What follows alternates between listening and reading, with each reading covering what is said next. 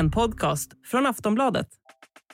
Podden presenteras av Avanza som gör det billigare, bättre och enklare att spara och investera. Välkommen till en bank som den borde vara. Det är bara månader kvar till Sverige ska arrangera Eurovision Song Contest i Malmö. Och det som diskuteras redan nu är om Israel bör vara med i årets tävling. 243 points! We have a winner! Sweden!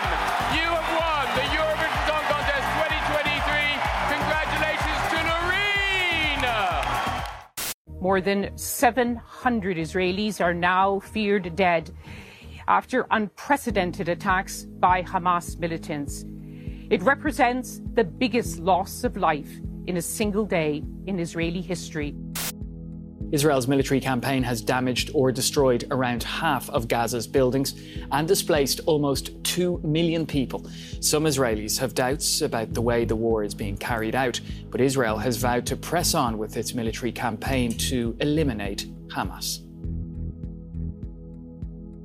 Ja, efter att kriget brutit ut mellan Israel och Hamas så är det många som ifrågasätter Israels medverkan i Eurovision i år.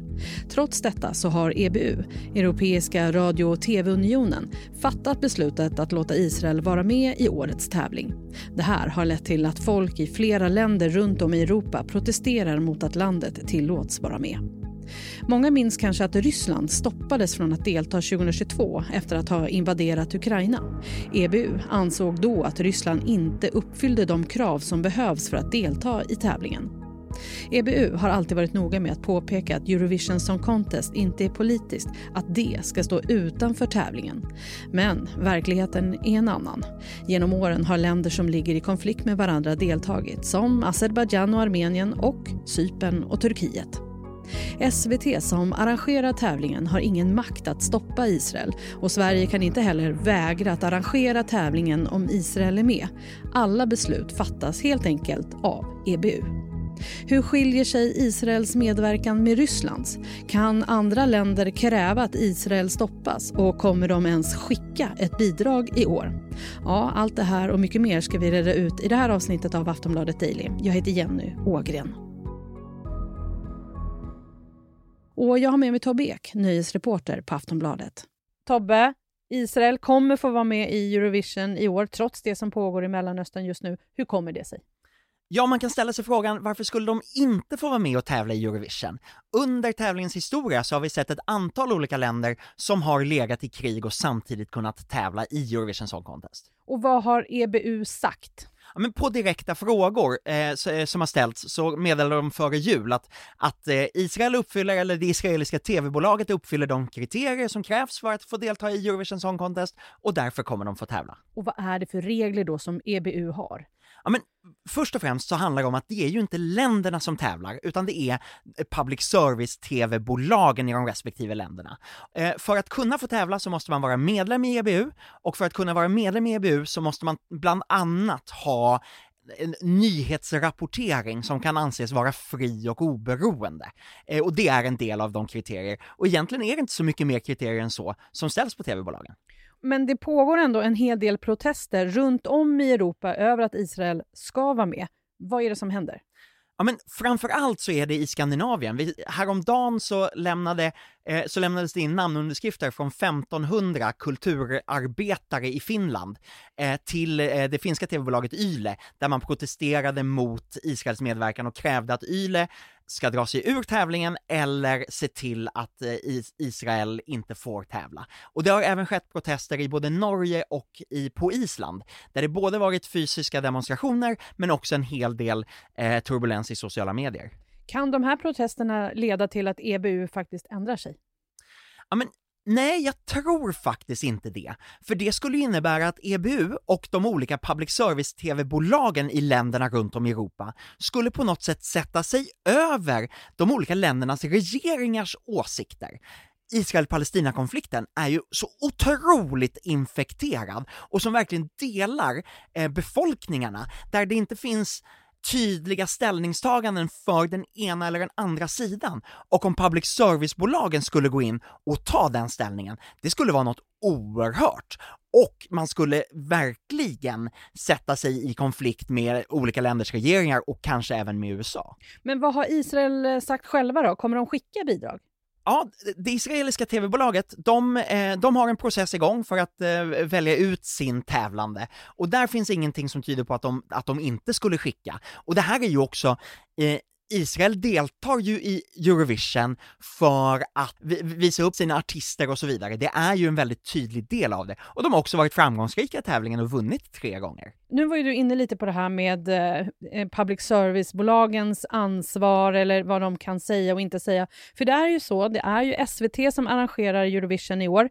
De har sagt att de inte lägger sig i att Israel är med, att det är EBUs beslut. Men har SVT ändå någon form av ansvar? Givetvis har SVT ett stort ansvar, och det här är ju någonting som kommer vara problematiskt för Sveriges Television under hela våren, för de kommer att ifrågasättas hela tiden. Varför får Israel vara med? Varför skulle de inte få vara med? Och det här är ju ett sätt för SVT att köpa lite tid, att hela tiden hänvisa till att det här är EBUs beslut, det är ingenting som vi kan påverka.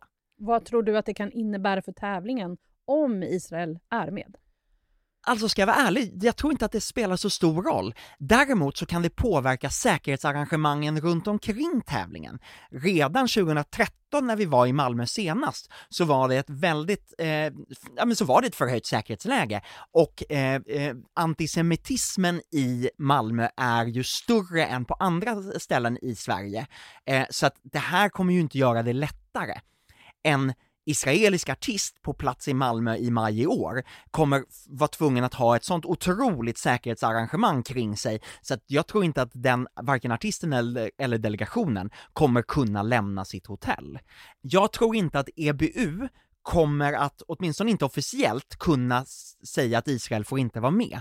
Men bakom kulisserna kan nu spekulerar jag, men här tar jag för givet att det förs otroligt mycket diskussioner, och det som EBU och många andra tv-bolag allra helst skulle vilja, det är att den israeliska tv-bolaget själv drar tillbaka sin medverkan och hänvisar till säkerhetsläget. Och möjligen skulle det kunna ske om den israeliska säkerhetstjänsten kommer fram till att man inte kan garantera artisten och delegationens säkerhet på plats i Malmö. Så skedde det när Azerbaijan arrangerade Eurovision 2012. Då skulle Armenien egentligen vara med. Armenien och Azerbaijan ligger ju i krig med varandra. Och då sa den armeniska säkerhetstjänsten, eller den armeniska delegationen kom fram till att de inte kunde garantera sin delegations säkerhet i Azerbaijan, och därmed drog man sig ur. Och det här skulle ju kunna vara ett sätt för Israel att inte vara med, men samtidigt dra sig ur tävlingen lite grann med rak rygg. Så där, jag spekulerar nu, men det skulle kunna vara en väg framåt. Vi ska snart prata mer med Tobbe Ek. Vi tar en kort paus. Tobbe, för 2 år sedan så stoppades ju Ryssland från att vara med efter invasionen av Ukraina. Hur skiljer det här sig åt mot Israels deltagande? Ja, när det gäller Rysslands invasion av Ukraina så det är så svårt att jämföra de två konflikterna. Men man kan ändå ta ner det till, om man tar utifrån Eurovision-perspektiv, så var det ett tävlande land som invaderade ett annat tävlande land. Det var väldigt tydligt varifrån provokationen kom. I det här fallet så ligger ett tävlande land i krig med ett omstritt landområde, eller med en terroristgrupp som verkar från ett omstritt landområde. Det gör det ju väldigt mycket mer komplicerat. Och dessutom så var det så tydligt att det var Ryssland som invaderade Ukraina mer eller mindre oprovocerat. I det här fallet så ser det annorlunda ut, och det gör att det här blir mycket mer problematiskt.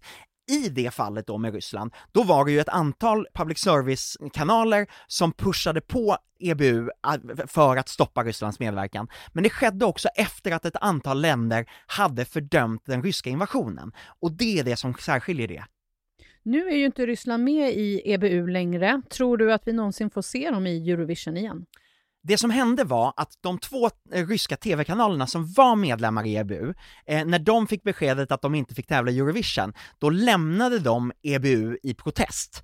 Samtidigt så var det så att EBU utredde huruvida deras nyhetssändningar kunde anses vara fria och oberoende, eller om de snarare var en röst för regimen.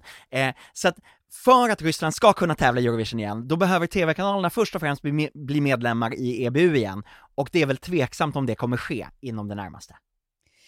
EBU hävdar ju alltid och oftast att Eurovision inte är en politisk tävling, men det har vi ju sett historiskt att det visst är. Kan du berätta lite om hur det har sett ut genom åren? Jo, men tävlingen har alltid använts i politiska syften. Nejlikerevolutionen i Portugal på 70-talet initierades genom att man spelade det årets portugisiska tävlingsbidrag i Eurovision. Scenen har stormats ett antal gånger för att man vill protestera mot olika saker, och sen så har ju länder som Azerbaijan och Armenien, som ligger i krig med varandra, flera gånger på olika sätt använt både sina låtar och sina artister och sin medverkan för att lyfta fram sina ståndpunkter. Vi får inte glömma bort Jugoslavien-kriget också. Där har vi ett ytterligare land som har stoppats från att tävla i Eurovision. Serbien fick inte tävla 93, och det berodde på att det fanns en FN-resolution där FNs säkerhetsråd hade beslutat om sanktioner och stoppade Serbien från kulturella och sportsliga utbyten med andra länder. Och det gjorde att från 93 till 2004 så tävlade Serbien inte i Eurovision.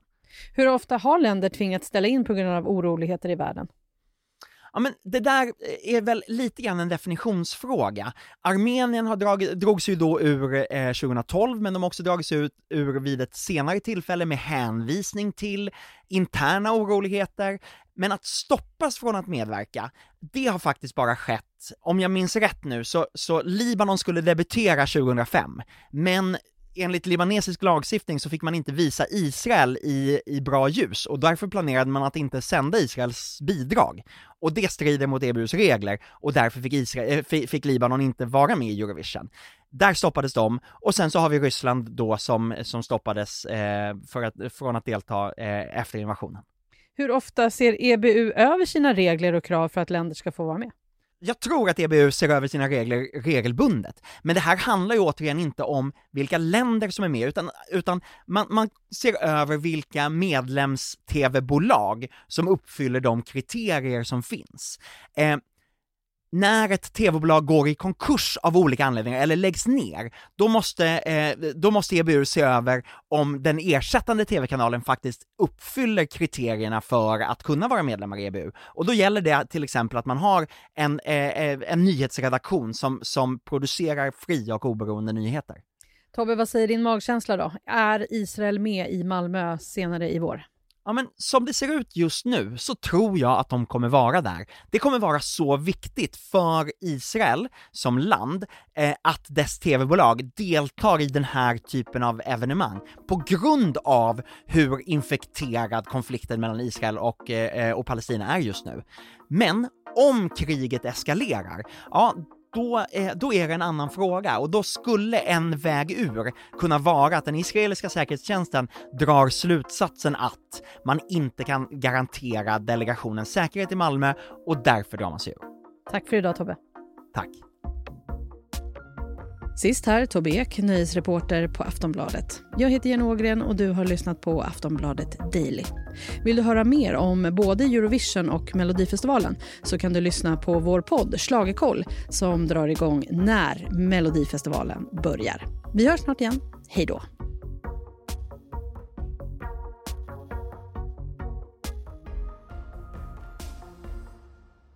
Du har lyssnat på en podcast från Aftonbladet.